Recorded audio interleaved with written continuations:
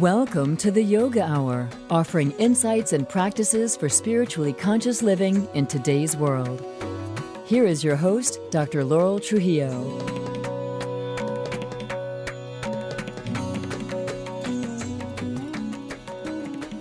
Welcome to the Yoga Hour, where we talk about yoga in all its depth and breadth as a path to spiritually conscious, fulfilled living in today's world. I'm Dr. Laurel Trujillo, host and producer of the show. Today, we'll be discussing poetry and its ability to touch the soul and remind us of what it is to be fully alive, to be surrounded by what is sacred. I am just thrilled to have Mark Nepo as my guest today to discuss his new book of poetry, which is called The Half-Life of Angels. Mark Nepo has moved and inspired readers and seekers all over the world with his #1 New York Times bestseller, The Book of Awakening. He has published 25 books and recorded 15 audio projects. In 2015, he was given a Life Achievement Award by Age Nation. In 2016, he was named by Watkins Mind, Body, Spirit as one of the 100 most spiritually influential living people. And he was also chosen as one of Oprah Winfrey's Super Soul 100, a group of inspired leaders using their gifts and voices to elevate humanity. In 2017, Mark became a regular columnist for Spirituality and Health magazine. Again, his most recent book is Half-Life of Angels, and in September, coming very soon, his next nonfiction book called Falling Down, Getting Up, Discovering Your Inner Resilience and Strength will be published. You can find out more about Mark Nepo, his many books, and other programs at his website, marknepo.com. Welcome back to the Yoga Hour. Mark Nepo, I'm really delighted you could join me today on the podcast. Oh, it's great to be back with you. I so enjoy our journeys. So before we begin our dialogue about poetry and its doorway to the sacred, let's begin with a moment of being right here, right now. A yoga moment, a moment of present moment awareness.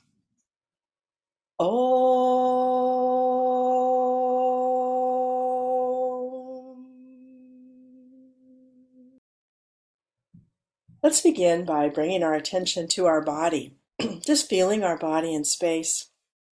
Whatever we're doing, if we're sitting or standing, walking or driving, just feeling our body. Where are our feet? How much of our weight is supported if we're sitting in the chair? Just noticing, and then bringing our attention to the breath and taking a fully conscious breath on the next inhale and exhale. On the next inhale, feeling the cool temperature of the air as it passes through the nostrils. And on the exhale, feeling how now that air has been warmed as it passes through the body. Just staying with the breath, just noticing. Here's something to contemplate from Yogacharya O'Brien's book, Living for the Sake of the Soul.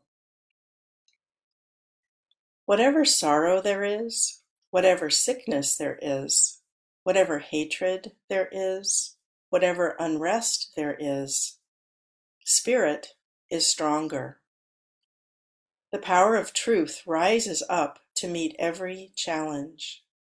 It is human nature to accept certain parts of our life and to reject others, to want only happiness and to reject sorrow. But this may cause us to miss the blessings that hide behind distressing disguises. We need not fear them. Nothing can ever diminish the blessed nature of our being. Nothing. Nothing can ever diminish the blessed nature of our being. Nothing.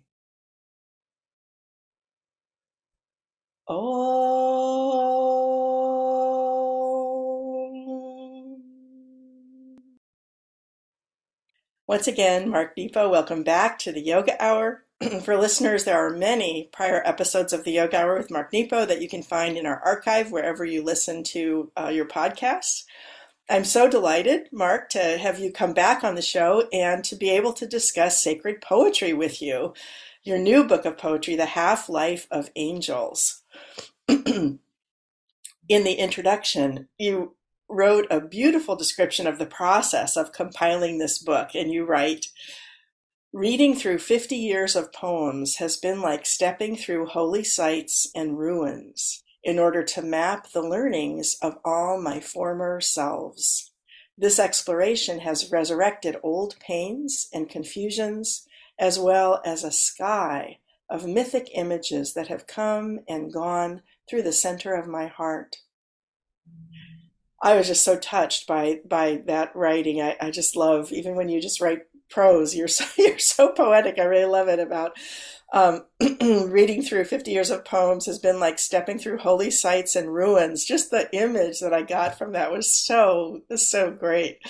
And I wanted to ask you, now that you've had this process, was there anything that surprised you as you reviewed, as you said, several decades of poetry that you had written? It was, and so let me just start for folks who are with us, and just for me, poetry, as we discuss this, poetry isn't the arrangement of words on a page. It's not stanzas, it's not rhyme and meter. For me, it is the unexpected utterance of the soul, and that's why, really honestly, all my work is poetry. Things that in what my publishers call nonfiction books are just larger canvas. That's all. But it's all starts with that same, the heart's perception. So, I think one of the big things that was so surprising, or not surprising, but just, confirming actually, was the journey of a soul over time. Anything I want to bear witness to that, as my soul is just one example. And of course, the paradox that when we live our own lives fully, deeply, honestly, we touch into the common journey that we all share.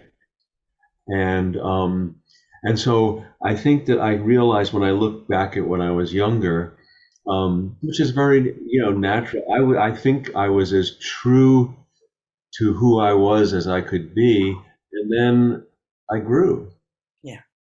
And then I needed to be true to that, and then I grew. And so, like rings to a tree, it wasn't that who I was younger was false, just limited. And now, as through the years, more whole. Muhammad Ali had a great quote. He said, "If you're the same person at 50 as you are at 20, you've wasted 30 years." Yeah. The other kind of things that were so interesting was, I think early on, and this is, I think, very normal, when I would see something or be drawn to learn something or dive down deep, well, the poems would always be what I would find and try to bring them up to the surface to share. Somewhere along the way, and I can't exactly pinpoint where, I live in the deep. Yeah, so the poems shifted to a place of, oh, come and visit me, with me. And there's nothing wrong with either, but it's a shift of, and I think another thing that's just, and these are not just poet notations of a poet's life, because I think that I've discovered that the creative life is very much the introspective life. So to write it down, but this journey is available to everyone. And so I think another thing that was that the further I've gone in the depth of life, the more my heart more often feels more than one thing at the same time. And in the Western world, that is an occasion for alarm or confusion, and, oh, we've got to choose, or we've got to sort, or we've got to prioritize. Well, actually, all sacred poetry, all the sacred traditions offer us the mystical response is no, no, no, absorb and integrate. Mhm. The fact that the heart can be a full teacher when we let more than one thing enter our heart at the same time. Mm. How do we be with that and honor that and try to express that and hold it long enough so that the heart says, oh, now we can walk together. Mm. Mhm. Mhm. No. Well, I have to say, I love the title of the book, The Half-Life of Angels, and maybe that's both my poetic side and also my scientific side that had a lot of, as a physician, of course, I had a lot of science classes, and so this idea of a half-life really means something to me. You know, a half-life of a drug, something that I'm quite familiar with. So would you say a little bit more about where the title came from, The Half-Life of Angels? Yeah, yeah, it's a very intuitive title, and it came as I was working on the book, and I knew it was right. I just knew it, and of course, then the book confirmed it. For me, the half life, and I know the scientific uh, definition or inquiry talks about decaying, and that's not. If there's a decay, you'll see where I get to that. But this, to me, the half life of angels is that spark, that synapse of spirit and being and life force that brings everything alive. Like I think of Michelangelo's on the Sistine Chapel that where Yes. almost touching Adam's finger, that little gap, that arc, that's the half-life of angels, the spark between you and me, between us when we're out in nature or a moment opens or love touches us. And if anything decays when that spark happens, it's what's in the way. It's Mm. us. It's the veils. They part or they start to decay, and we see through, and things become transparent. I watched that in Chinese. There's really no word for. There's no translatable word for the English word sin. Mm. Just that the Chinese ideogram can translate that is opaque, Mm. which is Interesting. helpful Yeah. because it's not about judgment. It's not about good and evil. It's about that we're less able to be here if we're opaque Mhm. in a way. And then when we're transparent, when that decays, that spark, that's the half life of it. And so every poem in this book, which, as you know, covers there's 3 books in one volume, and they cover in my 70s, so they're from the last 20 years, from my 50s and 60s. They all explore and affirm that spark. Mm. I, Hmm. Oh, such a great description. I totally love it. And when you're talking about half-life, I hadn't thought about it in terms of decay. And I think because that's the poetic side, if an angel's life is infinite, well, that's half of infinity, or, half-life of infinity is infinity itself, right? And so there isn't. There isn't decay. So that's how I thought about it. Well, before we go any farther, I did want to go ahead and get into the poems. And there are so many beautiful poems in the book. Would you read The Art of Netting for our listeners, which is on page 12? sure. Yeah, thank you. The art of netting. This is how it works. I almost die. You're at my side. It's hard on you. And so your friend is at your side.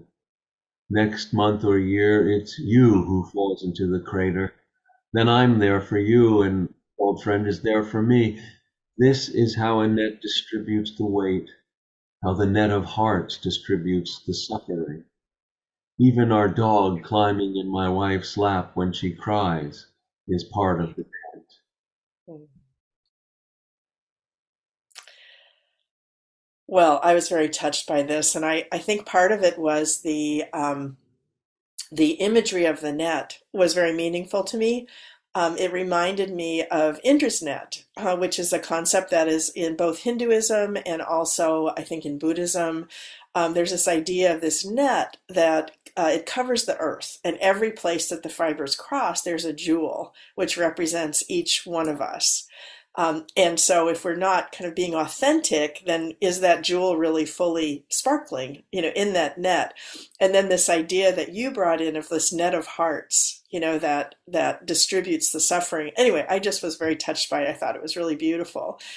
Thank you. I love Indra's net, and let's excuse me, open that up even more, because the wonderful metaphor of Indra's net is that, supposedly in the myth of Indra's net, that if any of those jewels, if you looked into any one jewel, you would see all the other jewels and the entire net of existence reflected. And it's such an image for, biologically we talk about DNA, and we talk about that's in all of life is encoded. Well, in a spiritual sense, in a clear heart, all of life is right there.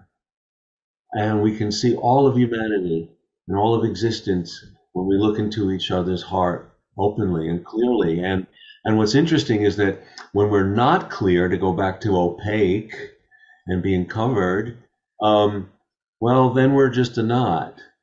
Mm. But the knot is still holding the net of existence together. We've just lost our awareness of it. There's also there's a practice in the Sufi tradition known as polishing the heart until it becomes a mirror. Mm. The journey of our being, struggling to be real and to stay real and to help each other. This poem really came to me because, and I love this is a good example that the poems for me, I don't know where they're going. Mm. That would be nice to end with that image of our dog on my wife's lap. No, when I follow something true, whether it's confusing or clear or painful or joyous, I'm rewarded with an insight or an image or a story, and then it becomes my teacher. Mm-hmm. So this poem, how it started was, I have a dear old friend who's actually visiting. I'm going to pick him up at the airport later today, my wife and I. He's coming into town, Paul.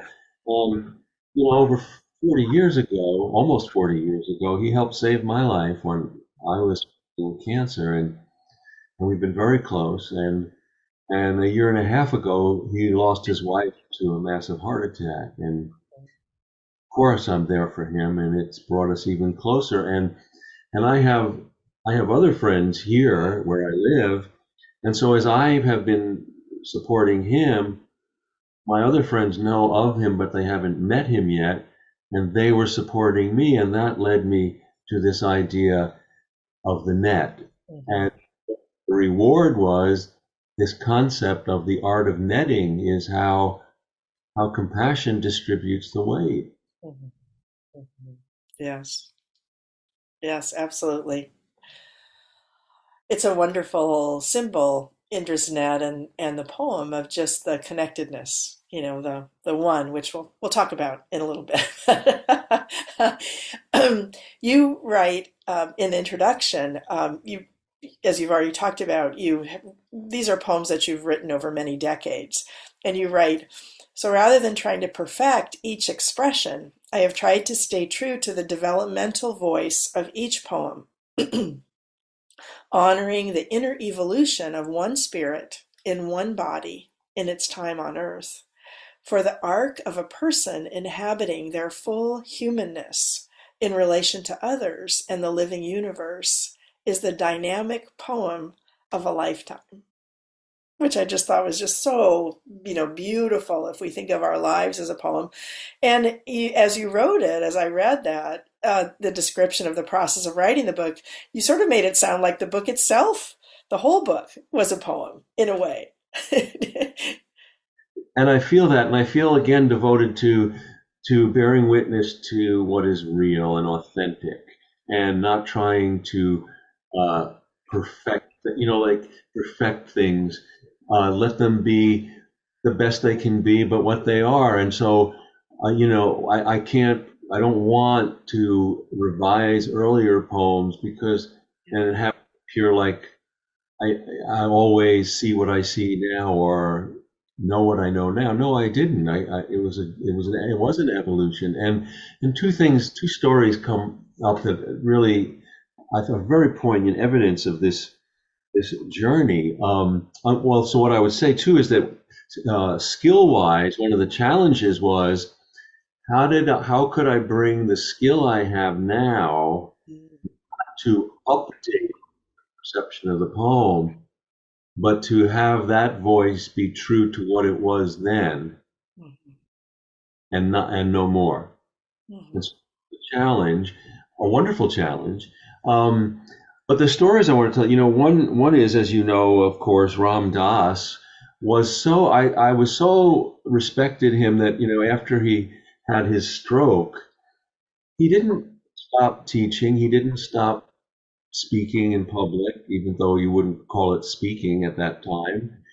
But he basically, would come out, be wheeled out on stage, and basically, with long, hard effort, say, I've always reported on what it is to be a spirit in a body, so this is what it is now. Attainment. This isn't a lecture.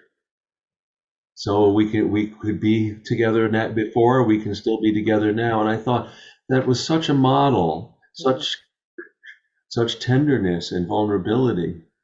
And the other story about the poem of our life is a story about Nietzsche, the philosopher. Now, I read Nietzsche, of course, in college, and I wasn't really drawn to his willful, dominating, brilliant as it was. But then I stumbled later on into a very unlikely, beautiful expression that said, wow, this doesn't seem like Nietzsche. And it was this quote. He said, I want to see what is necessary as beautiful. So I'm one of those who makes things beautiful. I actually think that could be an anthem of our time. And then I thought, wow, that doesn't sound like him. And then I thought, I don't really know anything about him. And so I started looking into the story of his life.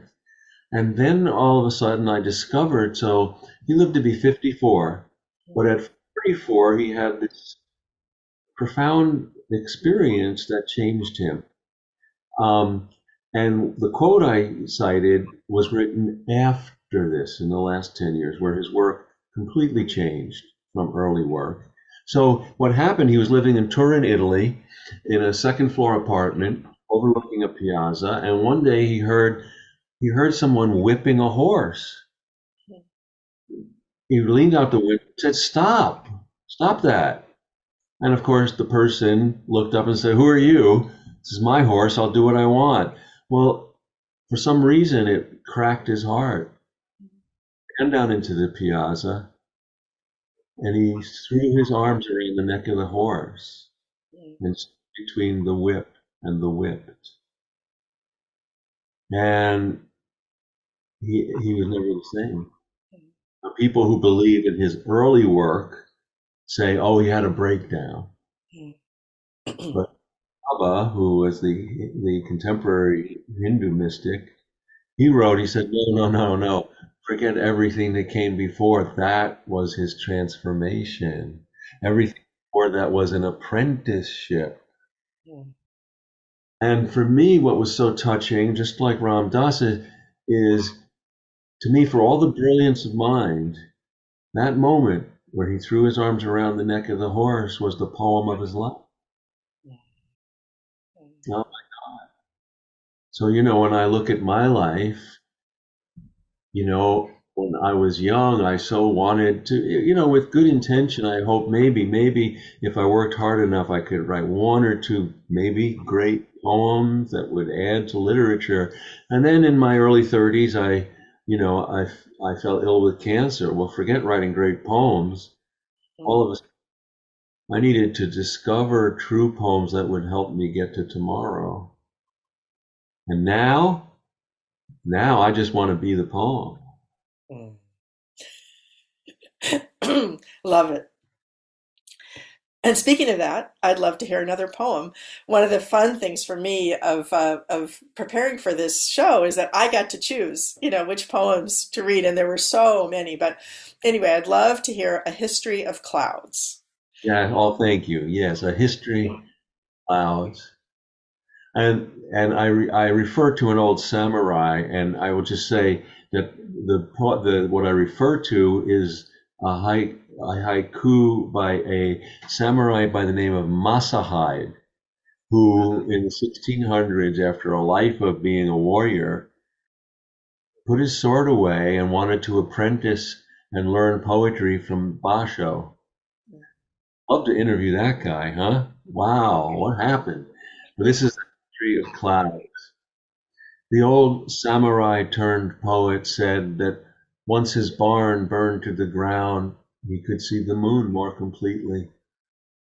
As those around me burn, I too can see all the way to the beginning. It makes this life a barn full of holes that give way to the sky. One day, one of us will crumble like a statue, no longer able to hold its pose. Though this feels tragic, it is, in the end, a revelation.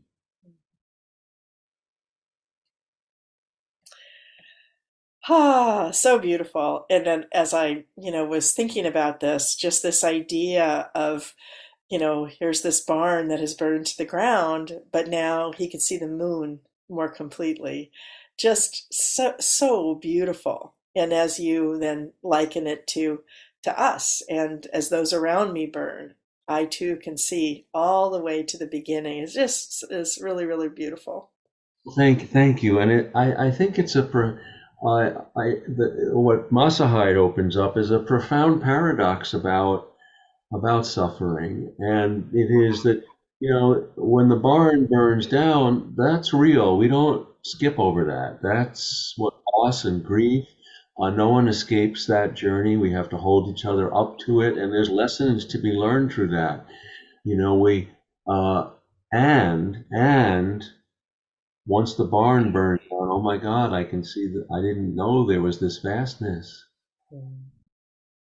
And likewise, when we experience loss, or even through aging, as we start to crumble like old statues that can't hold their pose, that's a loss. We have to accept that, help each other, and we see more and more of eternity, Mm.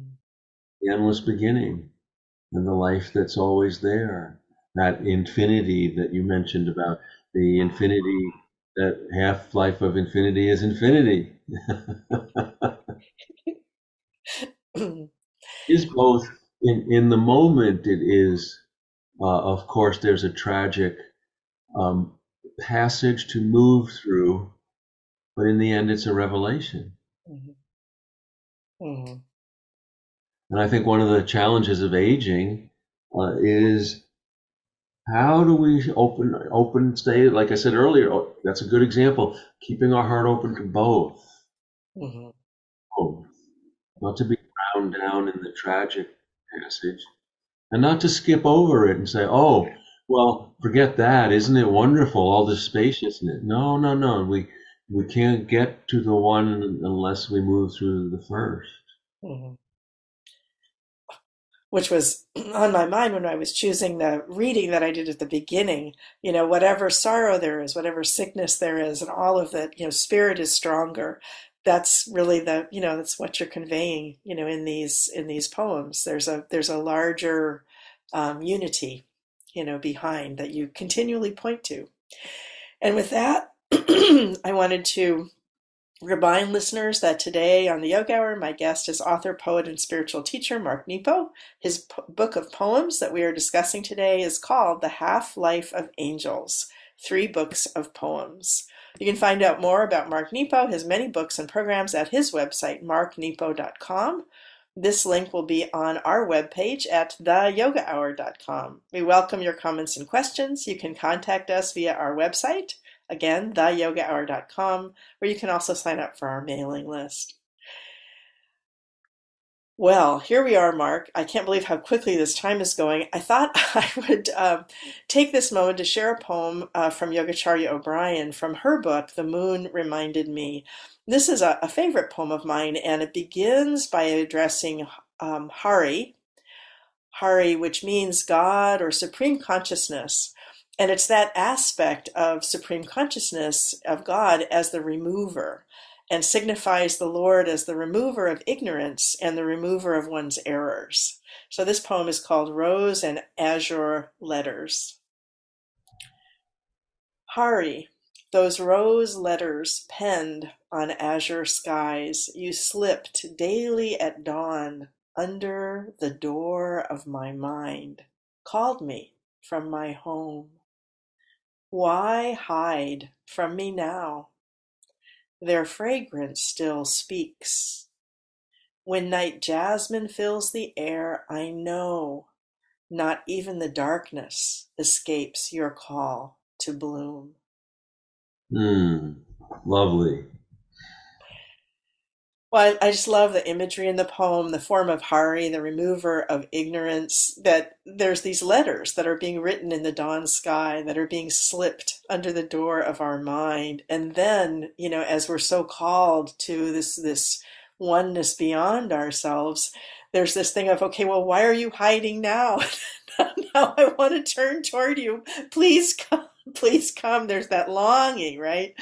But then also this night jasmine, the scent of night jasmine filling the air, not even the darkness escapes your call to bloom. So there's something so whole about this poem to me, which is what I love about it. Well, and it opens up several things. I mean, the fact that darkness is often we're the ones that personalize it, and I don't mean in terms of our individual lives, but we personalize it in terms of it's from our perspective. Often we call dark is just something we can't yet see. Right. Call it dark because it's beyond our vision at this point. And this is where Carl Jung said that dark consciousness isn't removing darkness; it's making darkness visible. Mm-hmm. It's making dark. And the other thing that I really love that is kind of in concert with Hari is Ganesh. I so love that Ganesh is the provider and remover of obstacles. Mm. That obstacles are teachers. And until we understand what we are to learn, what's in the way is the way. Yes, indeed. So in your comments at the beginning of the third book of poems, which under these comments is called Shaped by the Oneness, you write, life can be harsh and beautiful by turns. Often it seems unfair. Why can't the beautiful openings last longer? Over the years, I've learned that this movement from fullness to bareness and back is the inhalation and exhalation of the universe. The rhythm is what keeps us alive. It keeps us growing. Once we open our heart, the 1,000 feelings come at us nonstop, the endless waves of a mysterious unity. How they wash over and through us transforms us. And again, it was my pleasure to be able to, pull this commentary out of the things that you write, which are all so beautiful. But I love this idea of this movement of the universe between fullness and bareness and back is the inhalation and exhalation of the universe. Just such a wonderful way of looking at those ups and down, our joys and sorrows, as those inhalations and exhalations of the universe. Did you want to comment further about that? That this rhythm is one of my teachers in the last few years. I'm exploring more and more and being a student of it. And in fact, my next book, Falling Down and Getting Up, is a deeper exploration of that. No one likes to fall down, but when we back up from that, falling down and getting up actually becomes a dance. It's an inevitable dance, just as we migrate. Birds have migration, and I've been thinking, well, humans, we migrate between joy and sorrow.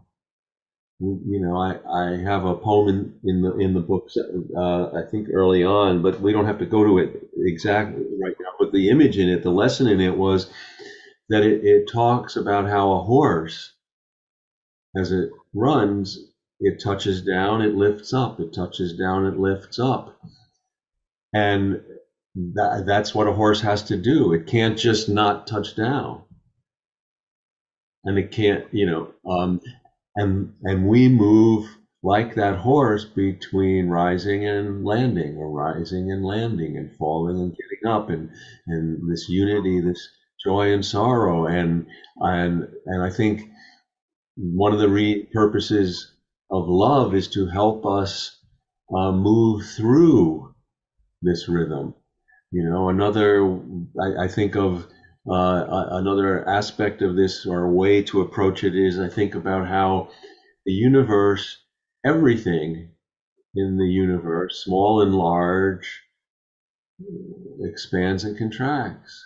And for us, when it contracts, we know that is agitation, we know that is worry. When it expands, we know it is peace. It's not always self-induced. It's part of being a spirit in a body in time and earth. And so how do we navigate that? Another thing that's important to me as I get older is I feel that if you believe there's anything larger than yourself, you're a mystic. I love that. Yeah. And so as soon as we try to name what's larger than us, everybody goes to their corners. No, it's Allah, it's Jesus, it's Buddha. No, it's this, it's Moses, it's nature, it's physics, it's everything, it's nothing. And I don't really care what we call it. What I want to share is, how do you navigate, how do you live as a part, as a holy part in a holy whole? What are the dynamics of that? What are the ups and downs? What are the physics of it? How do we, because that helps us live. So, even an atheist believes in something larger than themselves. They call it nothing. So I call it everything. We can talk. That's great. No, as you were speaking, it was reminding me of that, line from it's from the Vedas. I don't know which one, but it's the one truth known by many names. Yeah, So we're all pointing to the one truth with a capital T, that one unchanging truth, not absolutely. not relative truth, but absolute truth. But it's called variously. I've also seen it translated as Sanskrit. It's called variously. So, yeah.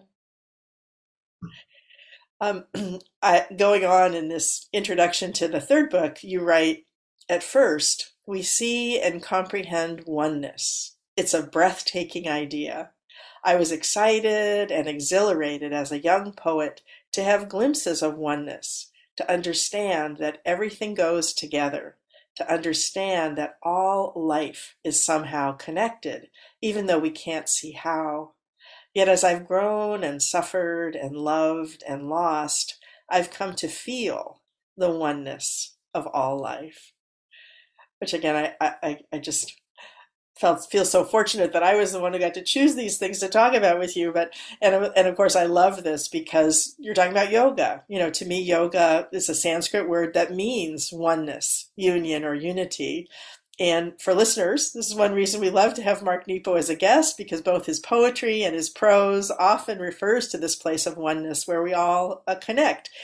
Did you want to say anything more about what I was just reading, this oneness, and how your view of it has transformed, and how you saw this? You must have gotten a chance to see this as you were reviewing all of these poems, for this book. The challenge is that, and again, because we have this amazing thing, our mind, one of the liabilities is we can transcend out of here. We can bypass the embodiment. We can conceptualize. Well, that gives us a silhouette of life. It doesn't give us an experience of life. And so we're all asked in our own way uh, to have the courage and the challenge to live what's before us, to embody it. And um, and so for me, that's where I have really felt like this mystery that when I can be who I am fully, and if I feel love to the depths of my being, I trip into the well of all love. I hold you in your pain, I trip into the well of all pain. And strangely, I had a moment with my father when he was dying where I was feeding him applesauce. Very beautiful, all moment, so many feelings at once. And I was so devoted in that moment, you know, I mean, that was one of the poems of my life, like Nietzsche putting his arms around the horse. Everything was in that moment of just giving him that. And all of a sudden, because I gave myself over completely to that, to what I was given, um, I tripped into the moment of every adult child who ever fed a dying parent. Since then, I've been trying to understand. I think resilience is that oneness, not my self-reliance. But when I can live what's before me as completely, as authentically as possible, I trip in to that deep company. And I think I'm starting to think that's reason.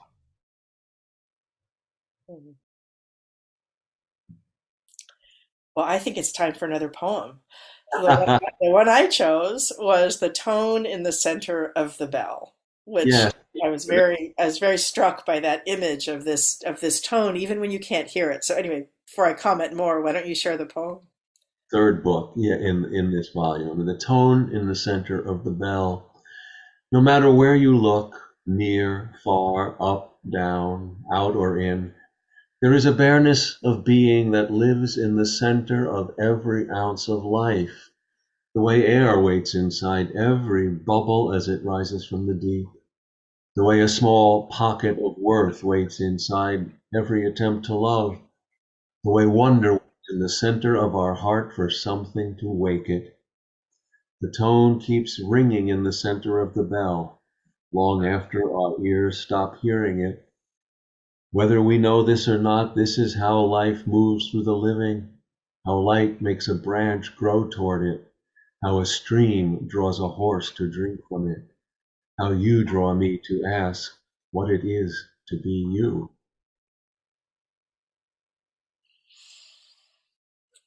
Well, there's just something about that imagery of it, and as I was writing that, well, it's not really imagery; it's really like auditory memory, right? That this poem evokes about the tone in the center of the bell. I mean, we've all probably listened to a bell, listened to the resonance as it continues to ring and ring and ring, and you kind of wonder, well, if you were waiting for that ringing to stop, did it stop? There's that moment at the end. It's like, oh no, it's still there a little bit.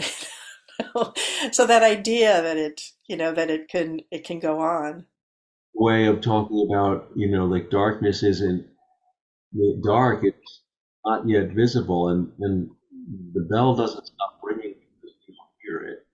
This is what you've heard that philosophical, rhetorical, self-rhetorical question: if a tree falls in the forest and no one's there to hear it, does it? Of course. What a narcissistic question. Of course it exists. My God, it existed before we were here. It'll exist long after we're here. What? Yeah. Anyway, there and then the other, the other imagery in the poem, this bareness of being that lives in the center of every ounce of life, the way air waits inside every bubble as it rises from the deep. Ah, just so beautiful, such a beautiful, illustration of just what the poem is talking about, the tone in the center of the bell. Just really lovely.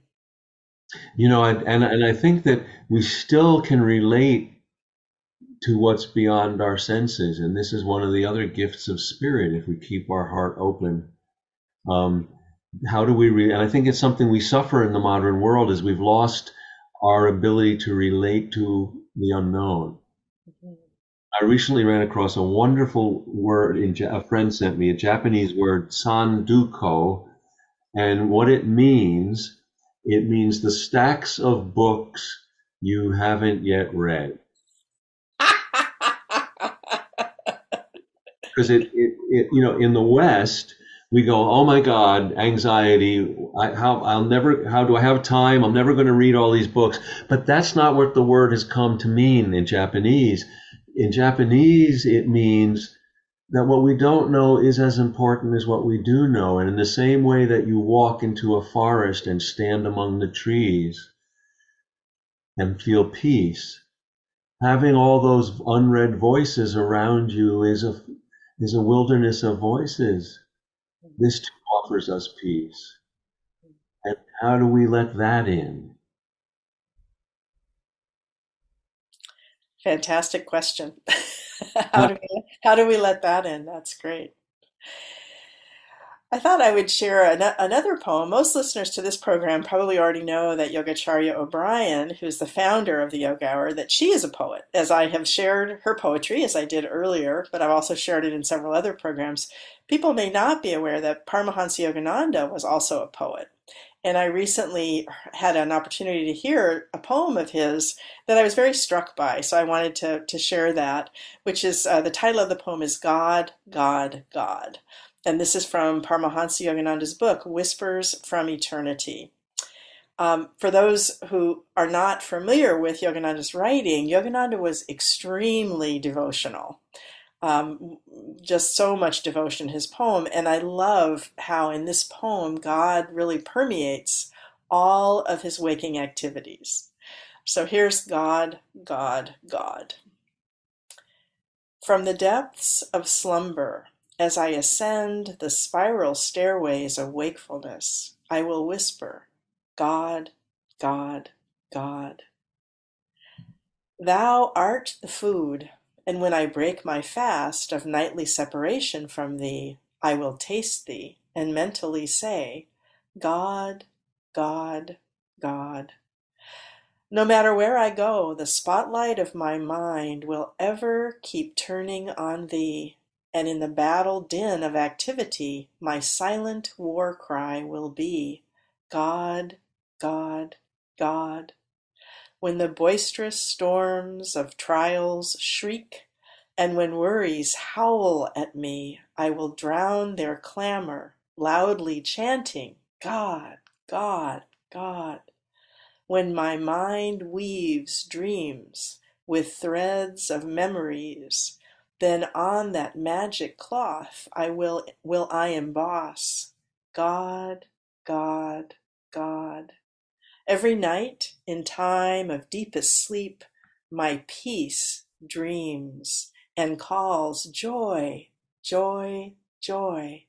And my joy comes singing evermore, God, God, God.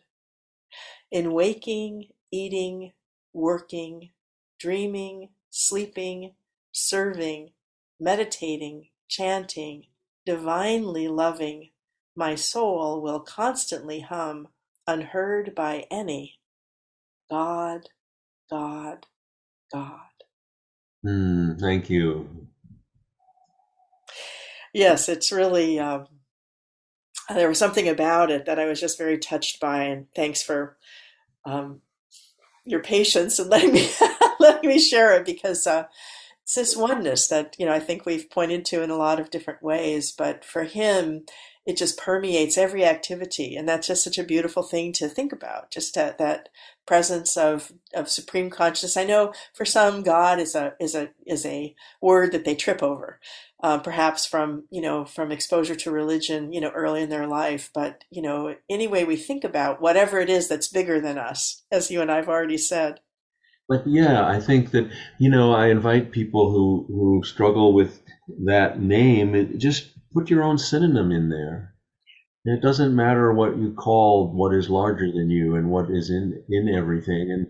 And I think that I think of spirit, uh, just as we experience gravity outwardly that pulls us down and grounds us, I think spirit emanates out, into out, everywhere.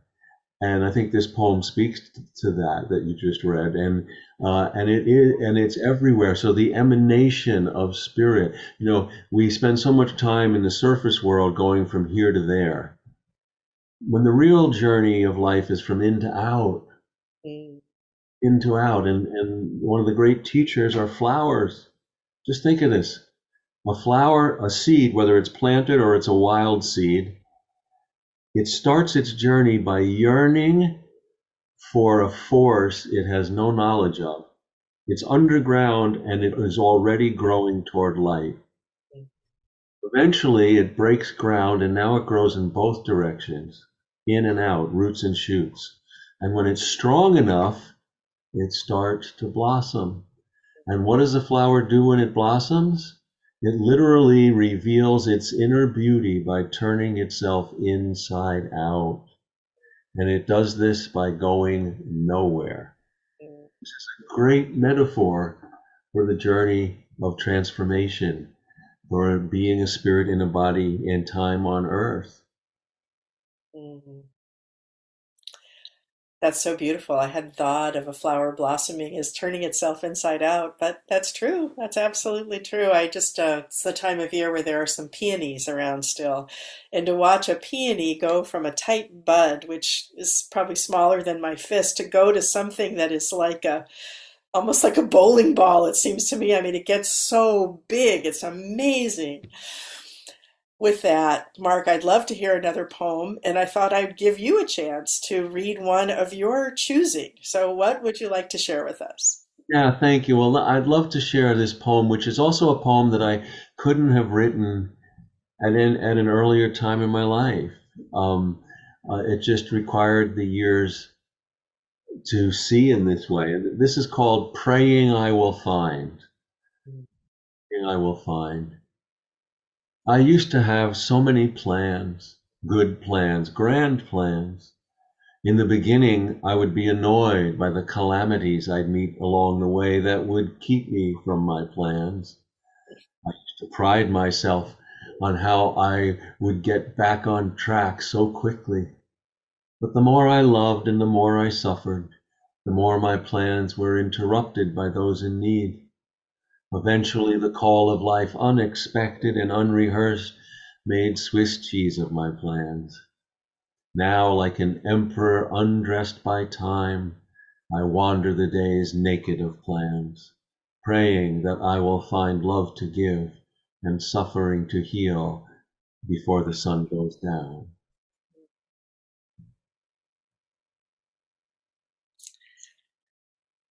Just gorgeous. Praying that I will find love to give and suffering to heal before the sun goes down. Just beautiful. Thank you. Well, unbelievably, we've come to the close of the program, and we always have a last few moments for you to share any words of encouragement or inspiration with our listeners. Well, I think the thing that I want to share most, which in all of my teaching, I'm blessed to gather with people, is to introduce people, open a heart space and introduce people to their own wisdom and their own gifts. And I just want to support and encourage anyone who's listening that your heart is your strongest muscle and your deepest ally. Mysteriously, it will never let you down. And I'm just to encourage people to develop an intimacy with your own heart, to stay in conversation with it. Again, beautiful, beautiful way of putting it. Develop an intimacy with your own heart. Gorgeous. For listeners, you've been listening to the Yoga Hour. It's been my pleasure to share this time with you. I'm Dr. Laurel Trujillo, producer and host of the show. My guest today has been poet and author Mark Nepo, and we have been discussing his new book, The Half-Life of Angels, 3 books of poems. Mark's website is marknepo.com, and it's Mark and then Nepo, just like it sounds like, marknepo.com, where you can find out more about Mark and his many books and programs. This link will also be on our webpage at theyogahour.com. Thank you so much, Mark Nepo, for joining me today on the show. Oh, a joy. Thank you. We hope listeners will join us for the many online programs offered by the sponsor of this program, the Center for Spiritual Enlightenment. CSE offers daily online meditation in the morning at 6:30 a.m., that's Pacific time, in the afternoon at 4, and on Monday evenings at 7:30. Again, all those times are Pacific time. There's also a Sunday satsang. Satsang is a Sanskrit word that means a gathering of truth seekers. That occurs at 10 a.m. Pacific every Sunday. Listeners may also enjoy another podcast, Kriya Yoga Today, with Yogacharya Ellen Grace O'Brien, which you can find at the CSE website at csecenter.org or wherever you get your podcasts. Join us next time on the Yoga Hour, when I will be joined by Dr. Paul Mills to discuss his recent book, Science, Being, and Becoming: The Spiritual Lives of Scientists. His book was recently awarded the Gold Nautilus Award for Best Book in the category of Science and Cosmology. The Yoga Hour is a service project of the Center for Spiritual Enlightenment, a meditation center in the Kriya Yoga tradition. Remember that you can subscribe to the show wherever you get your podcast. Thank you to the Yoga Hour team, founder and spiritual director Yogacharya Ellen Grace O'Brien, assistant producers Ann Hayes, Mickey Coronado, Christine Sote, and Lauren Leidinger. I look forward to being with you again. Until then, remember, you carry your own healing and wholeness within you. Share your peace and joy with all you meet. Bye now.